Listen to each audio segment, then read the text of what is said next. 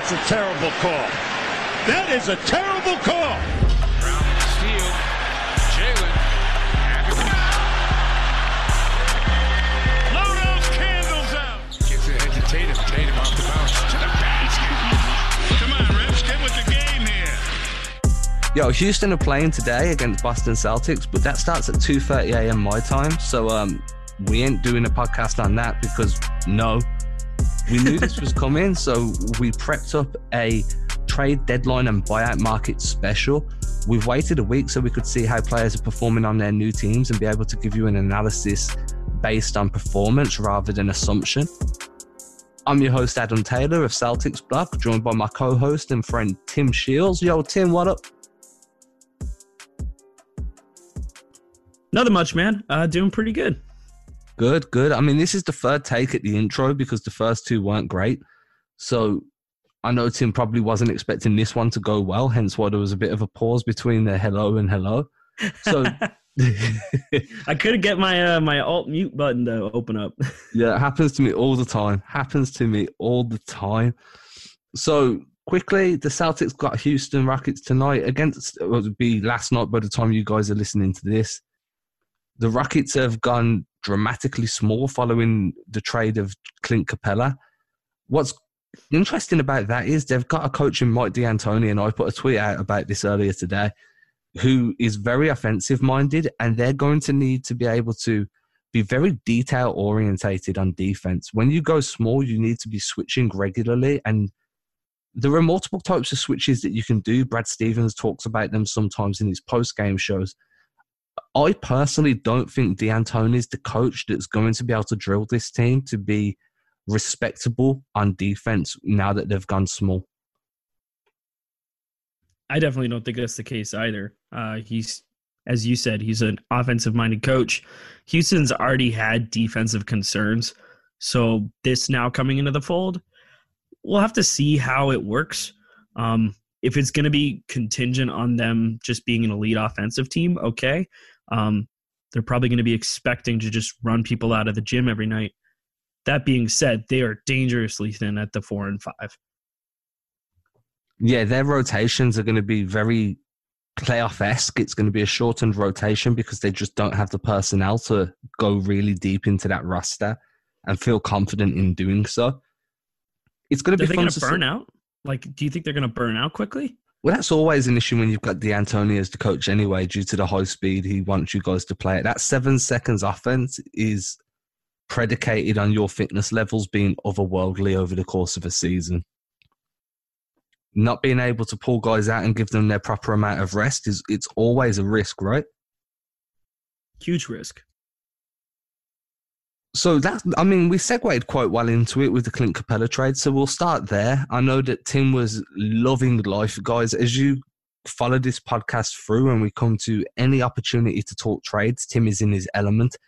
I always imagine him like one of those little Japanese anime dolls that are kind of like super wide-eyed with stars all around them. Jesus Christ. Like that's loving, what he's thinking me? Oh. When it's trade talk, dude. Yeah, dude. I feel like that's the best way to describe you, like one of those happy anime characters. Well, I'm flattered.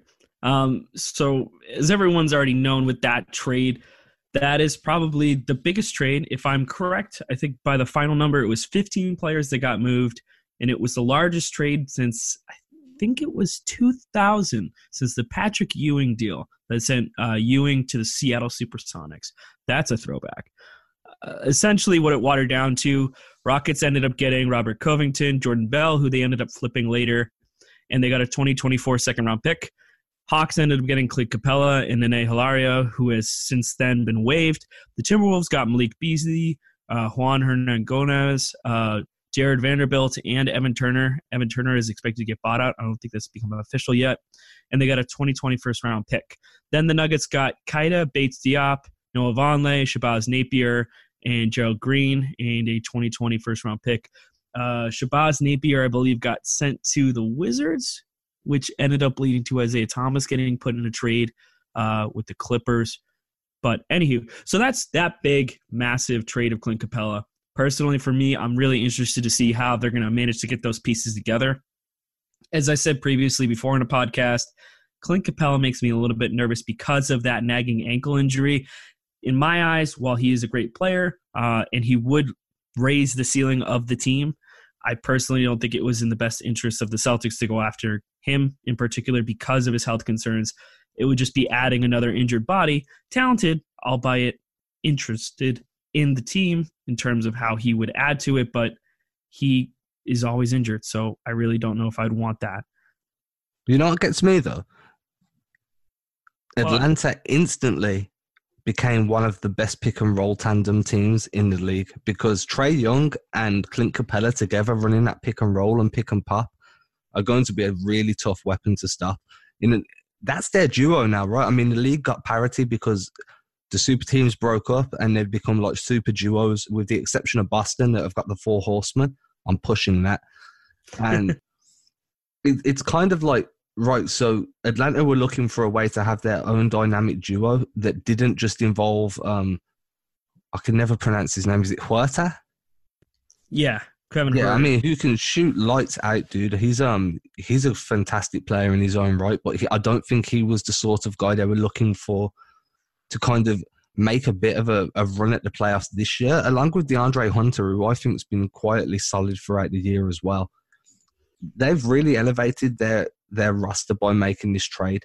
I do think that John Collins is a fantastic player, and it's going to be interesting to see where he fits now because he was having a great season, which makes this trade questionable because they didn't really need Capella due to how Collins was playing, but it does give them that dynamic of Trae Young and Clint Capella running that pick and roll play.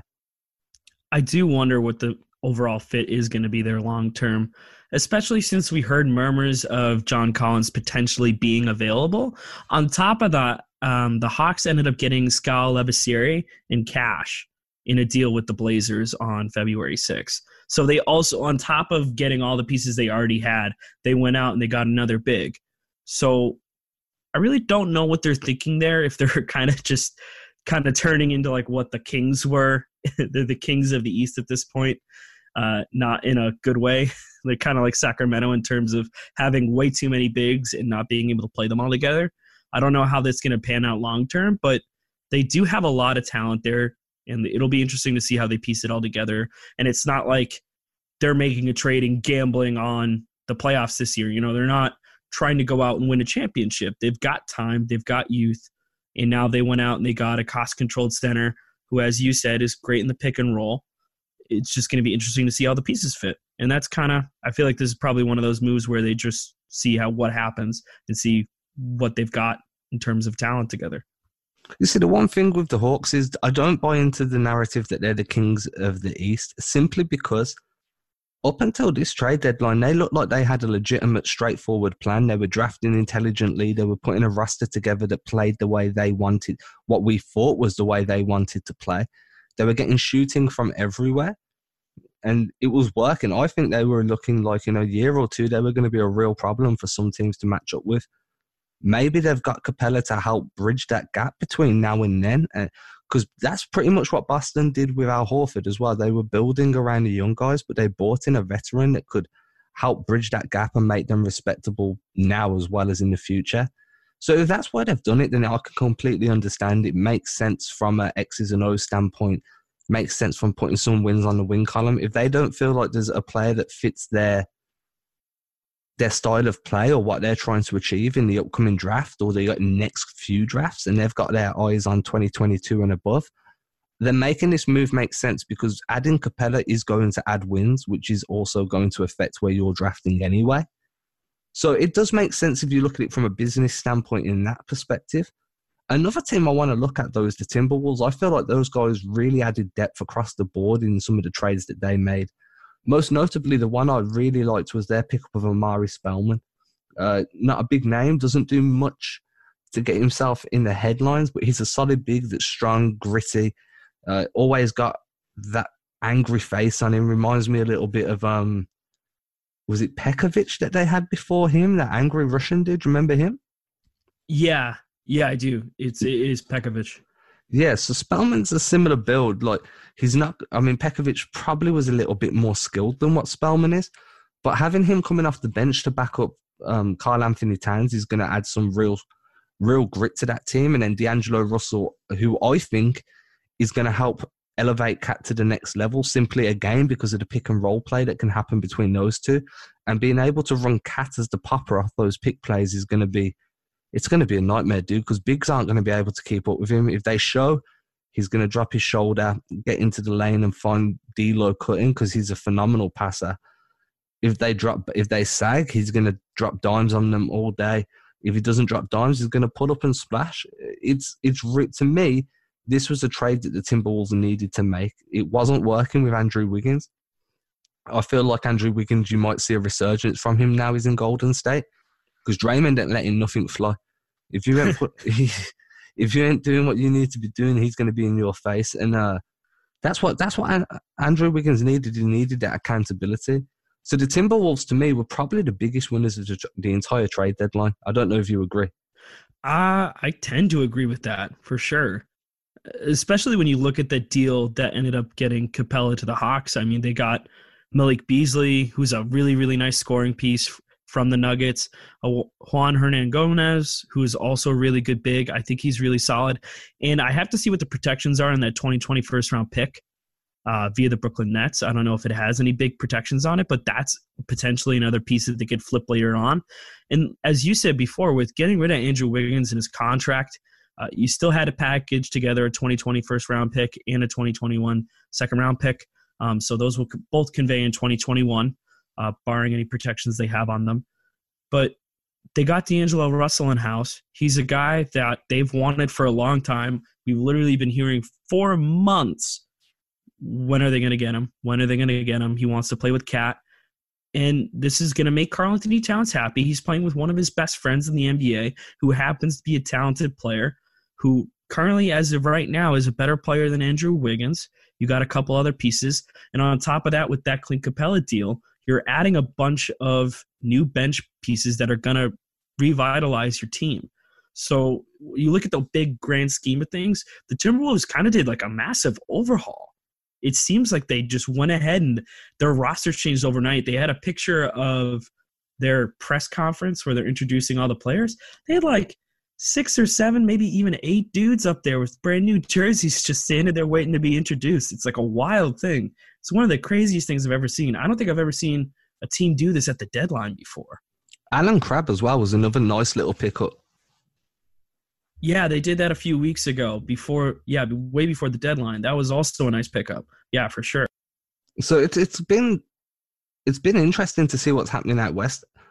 I don't feel like the Timberwolves are going to have any direct or subsidiary impact on what the Celtics face in the playoffs, simply because 1, they have to get to the finals, and 2, the Timberwolves aren't getting to the finals.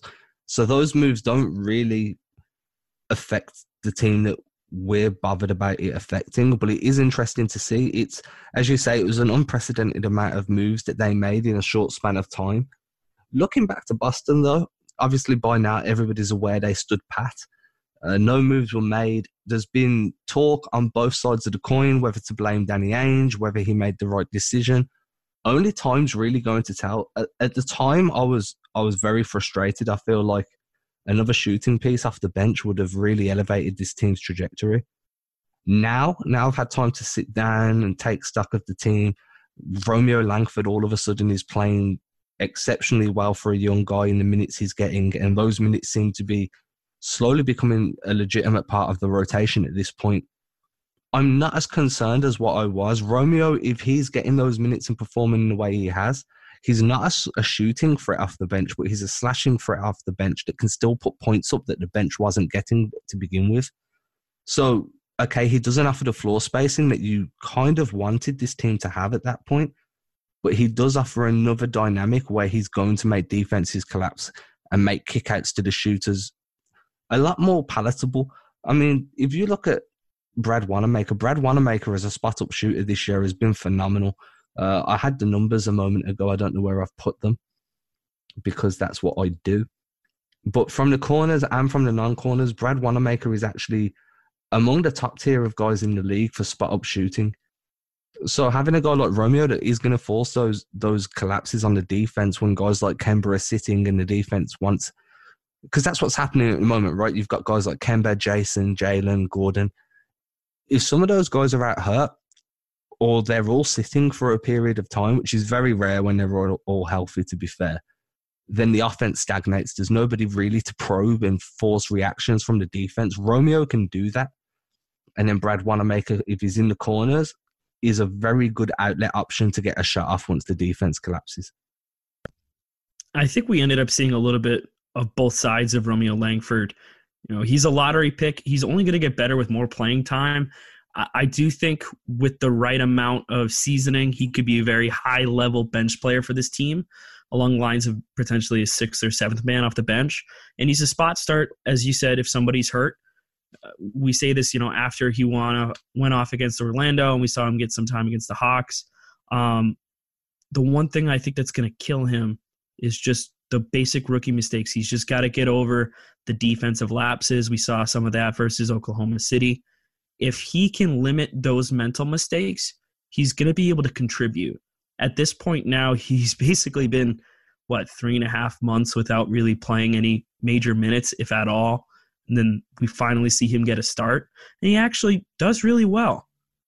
So if you can depend on him for some major playoff minutes, he ends up adding another dynamic to your bench.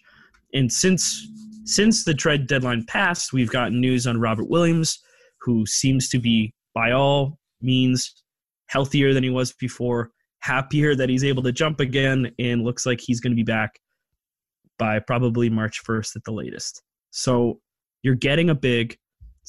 Someone was hoping that he would be back this year. He is. We've talked about it, you know, a couple times on other episodes, hoping that he would be back in the fold, and he is now. So if Langford can give you some more scoring and you can kind of figure out how you need to stagger your starters amongst your bench, this team could still be very capable of making a deep run. The one thing that I will say, though, is they still are at some point going to have to make a trade with these picks. You know, first round picks are the lifeblood of contenders, you know, on the condition that you hit on them. So we can't be drafting and stashing guys. We can't be taking risk players. We can't be going for an international prospect like Gershwani Yabusele again. We can't take those kind of dice rolls, because at that point he just becomes salary filler. He's just taking up a spot on the bench. You need guys who are going to be able to contribute at a high level and be ready to do that. We just can't do any more project players. So first of all, I want to touch back on that Romeo thing you mentioned where you was talking about his defense. I try not to get too down on rookies for their defense simply because they are rookies. They need time to learn. Jaylen Brown was a very good example of defensive mistakes in his first year. There were multiple times Brad Stevens would pull him out of games shortly after putting him in just because of the mistakes he was making. That's the point of being a rookie. You need to be able to play through those mistakes and learn from those mistakes when you're back in the film room. So I'm okay with those mistakes being made as long as they're not made regularly. If they're made and it happens once or twice and then we start to see an improvement from that, I'm okay with that because that's how you learn in any walk of life. So I'm cool with that. When I touched on Brad Wanamaker's spot up shooting, using a garbage time filter because those shots don't mean nothing anyway. He's shooting 39% from non-corner threes and 38% from all threes. When he's not in, and he isn't shooting corner threes at all, just to make that a little bit better. He shoots from the elbows sometimes. What is happening though is that's 88th percentile in the league. So there's only 12% of guys that are shooting threes better than he is. So having a guy like Romeo to drive and kick out to him is going to be exceptionally beneficial to the team.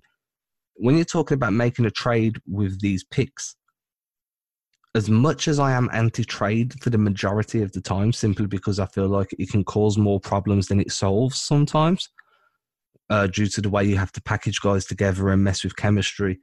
Picks don't affect chemistry because they're not human quantities at that moment in time. I totally agree. I feel like with the amount of picks they have, maybe a young guy like Carson Edwards that just isn't great at the moment, and he might need to be on a team where he can play through those mistakes like I just spoke about.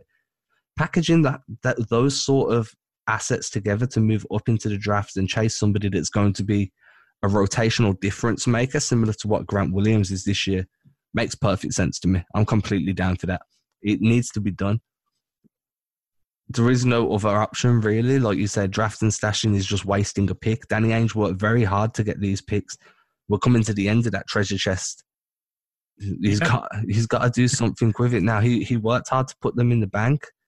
Now it's time to withdraw and make the move that you need to make. You don't save for a mortgage and then not buy a house when the deposit's there. Yeah, and I think with the pick situation, the Celtics are in this really good spot where they have all of this young talent and you have all these picks and you know you can't use them all because you just don't have the roster space for it. I don't want to end up drafting guys, sending them overseas, and then having to deal with draft rights later down the line. I don't think that's going to help them become contenders. I don't think it's going to help extend their championship window whenever we truly believe that championship window to be open. Whether you think that they're contenders now or not is besides the point when it comes to these picks. Danny needs to call up New Orleans and swap all the picks for Zion. We wish, right? Yeah, I mean, the big thing with the picks, and I know that this was a major conversation point around the deadline, was the asking price for Davis Bertans was really, really high. Not due to the picks, though. In my mind, I don't think the Celtics had really any issue with the picks. It was a matter of the salary. And it was his pending free agency. You know, we could still make a run at him in the summer. The Celtics can still make a run for him this summer if they want to. I just don't know if they will.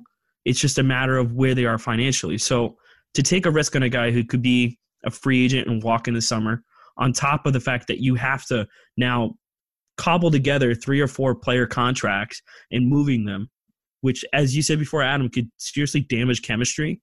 That was the reason why they didn't make a deal. It wasn't the picks. It was the fact that they were going to have to try and put together all that salary to make something work. And there's just no guarantee that, one, it was going to make the Celtics better long term. You know, short term, it's going to add some more shooting, but you don't know how down the line you're going to be missing a guy like maybe a Shemi Ojeleye, or you're going to be missing the rebounding talents of Enes Kanter. You know, you don't know. Yeah, and so Enes sometimes it's better not to make a move. Enes Kanter's a great name to mention. Did you see the video of how he reacted at the trade deadline when it passed and he hadn't been traded? Genuinely excited to still be here. And that's chemistry. That's what you want. You want guys who want to be there. Those are the players that you need, because those are the players that are going to go out and play hurt, play banged up, because they want to be a part of the team and be a part of something special that's being built. That reaction honestly changed my opinion on whether Kanter would opt into his contract next year. Leading up until I saw that, I was just very much like, why would he opt into $5 million when he can go make $7 to $10 million on the market based on the output he's been providing the Celtics so far this year? If he continues that, then he could easily go and pick up an extra $2-3 million a year somewhere else. But he seems genuinely happy. He likes the guys that are around him by all accounts. He's producing at a ridiculously high level, to be honest, way higher than what I was expecting from him. Likewise. I'm very happy. If he wants to opt into $5 million next year, then I think that's a steal for Boston. And at the same time, too, that's still another tradable contract. Outside of what happens with Gordon Hayward, you still don't have a ton of movable deals on this team. The fact that a guy like Enes Kanter could stick around maybe for some rebounding help, I don't know if he would be the stuff. I mean, it would totally be heartless. But if I love it here. I want to be here. I'm going to take $3 million a year less. Arguably, let's just say he was going to get like $8 million a year. I don't know. Aaron Baines did the same thing, dude. They had to do the same thing to Aaron Baines, and after Isaiah Thomas, everything is off the table. They will do anything they need to make this team better. The only reason there wasn't a deal that happened at the deadline is because the money was just too hard to work around. Yeah, but look at the negatives that came from that IT trade. Look at the optics. Players view the Celtics differently because of that. It was a very large talking point, and it was one of the main narratives in the Anthony Davis talks. His dad was like, you ain't going to Boston because of what they did to IT.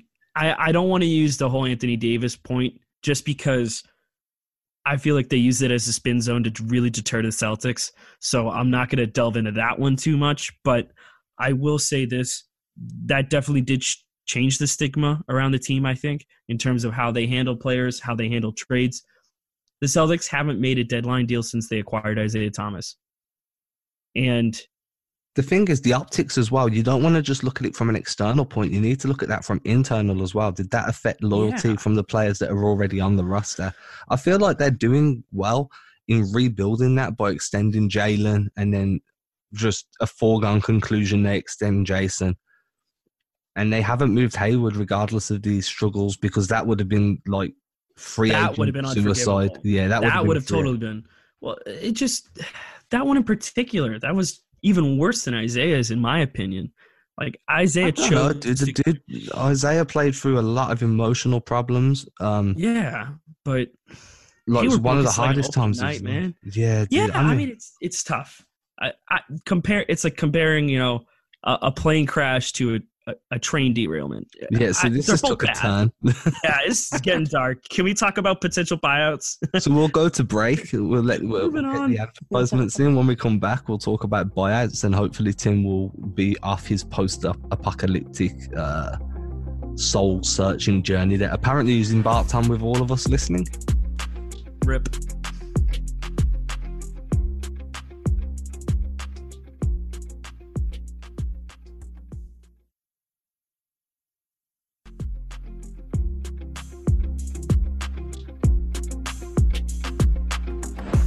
Tim, I know that you went through and looked at multiple buyout options that you feel that could potentially help elevate the Celtics slightly. I know when it's buyout time that the guys that are generally on the buyout market aren't guys that are going to come in and really elevate you into a contention spot or move you up in the standings much, because if they were, they wouldn't be on the buyout market, plain and simple.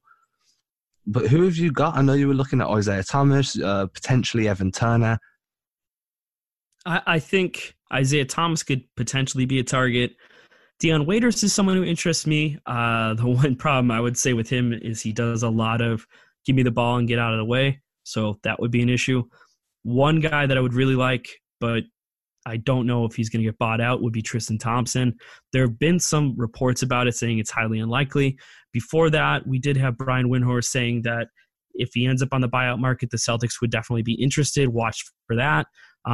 The one thing that kind of intercedes on that is just there are reports coming both from the Cavs camp and other sources saying that there's not going to be a buyout. I don't know if that's on the Cavs or if that's on Tristan Thompson. I heard something that he wanted to try and maintain his bird rights for the next team to sign him, so that could be a factor in there. Other than that, though, it's mostly dart throws, as you said. Adding another body to this team creates more issues than it solves in some ways. Only because with the buyouts, you're either going to be cutting probably either Vincent Poirier or Javonte Green. That could impact chemistry, especially if you cut Javonte Green. And because of his money, he might be the one who would be cut over Poirier. I do believe Javonte Green contributes to this team far more than Poirier ever has or will. But Poirier has money that carries over to next year, and it's guaranteed. So Poirier is also the drip. I'm sorry, the what? The Drip King. The Drip King. He does have some nice swag, I will say that. But he's swagged out. And the reason I've cut you there is simply because Javonte Green, as much as he has contributed, at the moment it feels like Romeo Langford is the minutes he's getting is it in place of Javonte, right? So if the team feel like Romeo Langford's going to be able to eat those minutes and perform well enough to eventually, towards the end of the year, keep Javonte out of that rotation anyway, then they may look to cut him to fill it with a position of need.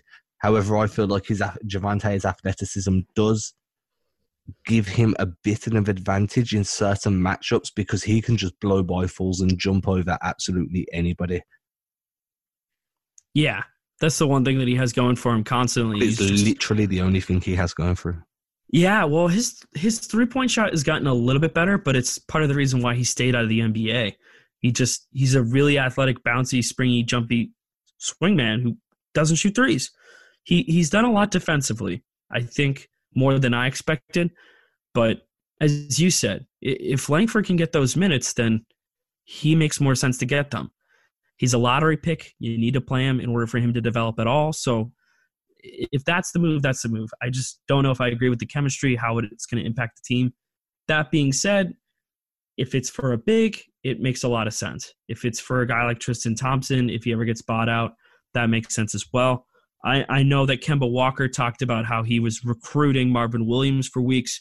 Now Marvin Williams is reportedly signing with the Bucks, and the Bucks are waiving Dragan Bender, which actually sparked a little Twitter conversation Adam had brought up between cutting Vincent Poirier or Javonte Green if you were trying to get a guy like Dragan Bender, who was a top 5 pick only a few years ago. Yeah, and I wasn't being an activist for Dragan Bender. I wasn't saying he was the guy that the Celtics should target.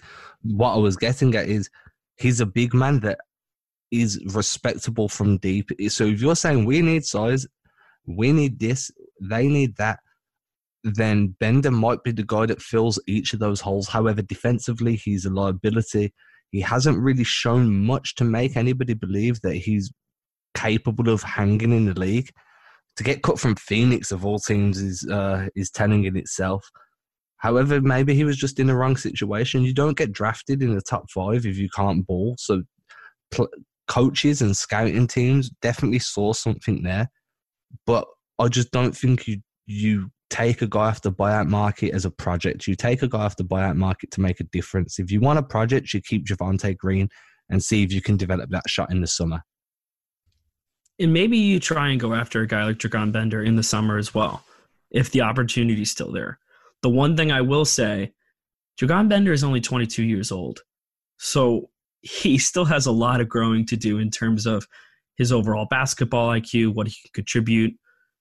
So he's worth the risk, but at this point in time, I don't know if I would give up on Javonte Green just to see what maybe might happen with Dragan Bender. That just doesn't seem like a good idea. Another guy I'm against, and I might catch a little bit of heat here, but I am against Tristan Thompson. Really? Yeah, as much as his rebounding and his ability to block shots is phenomenal, and he would be a good addition to the team.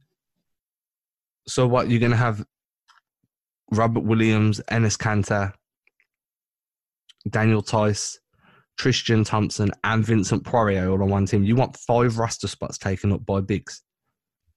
Well, there's the one thing with the Poirier, who you cut, Poirier or Green. Okay, so you cut Poirier, and then you've got dead money next year when the team's already tight on salary and close to the salary cap. Then you're bringing in a guy like Tristan Thompson that's going to start eating into the minutes that maybe Rob Williams would get, because Kanter's been too good on the offensive boards to really start cutting his minutes. Daniel Tice, what, you're going to slide him down to the 4 when he's playing so effectively at the 5? Instrumental for this team's offense. Yeah, so I don't see that happening. So then you bring in Tristan Thompson, you slow down Robert Williams' development, and then Tristan Thompson could be a locker room problem. By all accounts, from what I've read about him, I don't think he is. But that's a lot of bigs on one roster, and I genuinely don't think he's the guy that's going to put you over the top anyway. I'd much prefer a wing that can, a 2-way wing at best. One that can, a 3-and-D guy would be phenomenal. If you can pick up a good, solid 3-and-D veteran off the buyout market, that's where it's going to really change the outlook of that team. Tristan Thompson, to me, is a luxury piece at this point because he just does what Kanter does, only a little bit better. The one thing I will say that goes in his favor if he were ever bought out is the fact that he kills Al Horford in the playoffs. Then again, Al now Horford's with everything, killing himself in the games at the moment. Yeah, I was going to say with everything averaging 8 points for the last 4 weeks or something crazy. I'm not like, that's fine, dude. You want to have it? Philly's having a tough go of it, both with him and Joel Embiid. So at this point in time, if I had to worry about going through Philly, Tristan Thompson would be a guy that I would like to get, but how much does he improve your chances versus Joel Embiid? If he's going against Al Horford, he has a great track record. He always manhandled Horford. Always. So I was having a discussion with somebody the other day. I think it was via direct messages. Mm-hmm. And I'm pretty sure it was on Twitter because I don't really like other social media. And the point that I made was, Horford's a fantastic defender. He can utilize perimeter play quite well on offense as well. However, he's a year older than he was last year. He's a year slower than he was last year. Age is starting to catch up to him. And guarding a guy like Tice that is going to force him to play high up on the perimeter is going to remove his effectiveness down low, because Tice is just going to draw him out and pass the ball to Kemba or JT or JB, and those guys are going to put the Jets on. And I genuinely don't think that Horford has the lateral quickness to cover that distance from basket to Tice at the top of the perimeter. Not regularly, not through the stretch of a game. And I doubt they're going to play him and Embiid together much, because it's just not working. It's just not working. Horford wanted to play the 4. He came into Boston saying he sees himself as a 4. And maybe he was at that point in time, but we're talking, what's that, 4 years ago now? 3 years ago? Yeah. Like, he's slower than he was then. He's now a legitimate small ball 5. In fact, he's just a legitimate 5 at this point that doesn't have the speed or quickness to close out on wings that are rushing into the lanes. He's not the same Horford, and that's going to happen to him year on year now. He's going to keep losing a step. Yeah. Just makes me sad. So I ain't scared is what I'm getting at. I'm more worried about coming up against Domantas Sabonis and Miles Turner. That's where the problems are. Yeah. I definitely agree with that more. Like, Pacers are being slept on a lot. Victor Oladipo's back. Did they stand pat too? They did. Yeah, I'm pretty sure. There's only a couple teams in the East that did. The Bucks being one of them, as well as the Raptors. As far as I'm concerned, they made one of the best pickups during the offseason in Malcolm Brogdon. Yeah. Dude, I'd love Malcolm Brogdon on the Celtics, dude. I really would. I'm such a big fan of Brogdon's game. Brogdon, Victor Oladipo, Domantas Sabonis, and Miles Turner, those 4 guys are no joke. They scare me more than Philly do at this point, simply because I feel like Boston have Philly's number in the playoffs. I understand that Ben Simmons is phenomenal when he starts getting downhill. They added some shooters at the trade deadline. My argument there is you've added more mouths to feed in, and added that to a locker room that's already fractured and struggling to get touches. Imagine Boston adding 2 extra mouths to feed last year into that locker room. It wouldn't have solved anything. And this is why I don't think it's going to solve anything here either. The problems run deeper than just floor spacing on that team. For Al Horford to come out and say there's problems in the locker room, but we're going to keep that internal, when saying that is making it external, completely and utterly show you exactly what's happening over there. Things were bad in Boston before. He never came out and said that. He never came out and publicly admitted, yeah, we're having locker room issues. For him to do that now is a huge statement of what's going wrong there. The trade that they made is nice, but it's not going to fix them. So I'm not worried about them. I'm worried about Milwaukee, Miami, and Indiana. Those are the 3 teams that scare me in the playoffs. What are your thoughts on the Iguodala deal? I think it was a fantastic pickup by Miami. I don't like the way Iguodala conducted himself throughout this season. He wanted to sit out because he wanted to play a part in a contender. He didn't want to finish his career on a rebuilding team. Fine, cool, I get it. Hold on, now the team that you didn't want to be on because it's rebuilding is showing signs of real promise. Ja Morant's a legit starter stud. Jarrett Jackson Jr. is looking legit. You've got pieces around you that if you was on there too, you would accentuate their talents and you would be in the playoff contention. Okay, you're probably not going to be in championship contention, but nowhere you go not named Los Angeles is a guaranteed run to the finals. Whether that's Clippers or Lakers, one of those 2 teams are going to be in the finals. That's pretty much a given, right? So if you're not going to them and you're not going to Milwaukee, there's no difference between being on a team with Jarrett Jackson and Ja Morant or going over to Miami. Yeah, you get to play with Jimmy Butler, but that's not enough. You're not going to the finals with that roster. Jay Crowder was a great pickup too. Their defense, their perimeter defense, dude, is going to be something different now. Yeah. The one thing I will say is Iguodala adds that certain edge, but I definitely don't think he's trying to carry this team. He's trying to do something that he did similar to what he was in Golden State. He's trying to be that guy off the bench or that guy that could be a spot start and be a defensive stalwart. But I don't think he was going to be that for Memphis. I think he sees the odds of him being able to get to a conference finals is going to be an easier path with Miami. I don't necessarily agree with that, and I think the way he conducted himself was poor, but I also don't blame him for wanting to be out of Memphis, but he could have conducted it all so much better. And at the same time, Miami shilled out a lot to get him in town. They gave up a lot. Yeah, but now they have Jimmy Butler, Jay Crowder, Goran Dragic, Kendrick Nunn, Bam Adebayo, Solomon Hill, and Iggy. Like, that's a solid core rotational group that is definitely playoff worthy. Absolutely. I don't want to face them in the playoffs, not right off the bat. And they definitely added another dimension for sure. They have a championship DNA. Spoelstra's won championships. Pat Riley knows what it takes to create a championship winning team. The mentality up and down that roster is about winning. So he's come into a situation where the culture breeds success. They are going to be a very tough matchup for whoever they face. Jimmy Butler's a lockdown defender. He's having a good year, to be honest. So I gotta see. Yeah, sorry. No, it's okay. I understand why he moved there, and I'm definitely more scared of them than I am of Philly at the moment. Philly don't have that championship culture. They're figuring this out as they go along, and they're not figuring it out well. Milwaukee scares the life out of me, but only because of Giannis. I think outside of Giannis, they're a good team, but they wouldn't be feared the way they are. And that's cool, but that means what? So you focus on Giannis, you get him in foul trouble, you get him angry, you keep getting under his shots, close out on Middleton when needed. And Brogdon was a huge loss for them. I'm a big fan of Brogdon, and I genuinely believe Brogdon was an absolutely massive loss for those guys.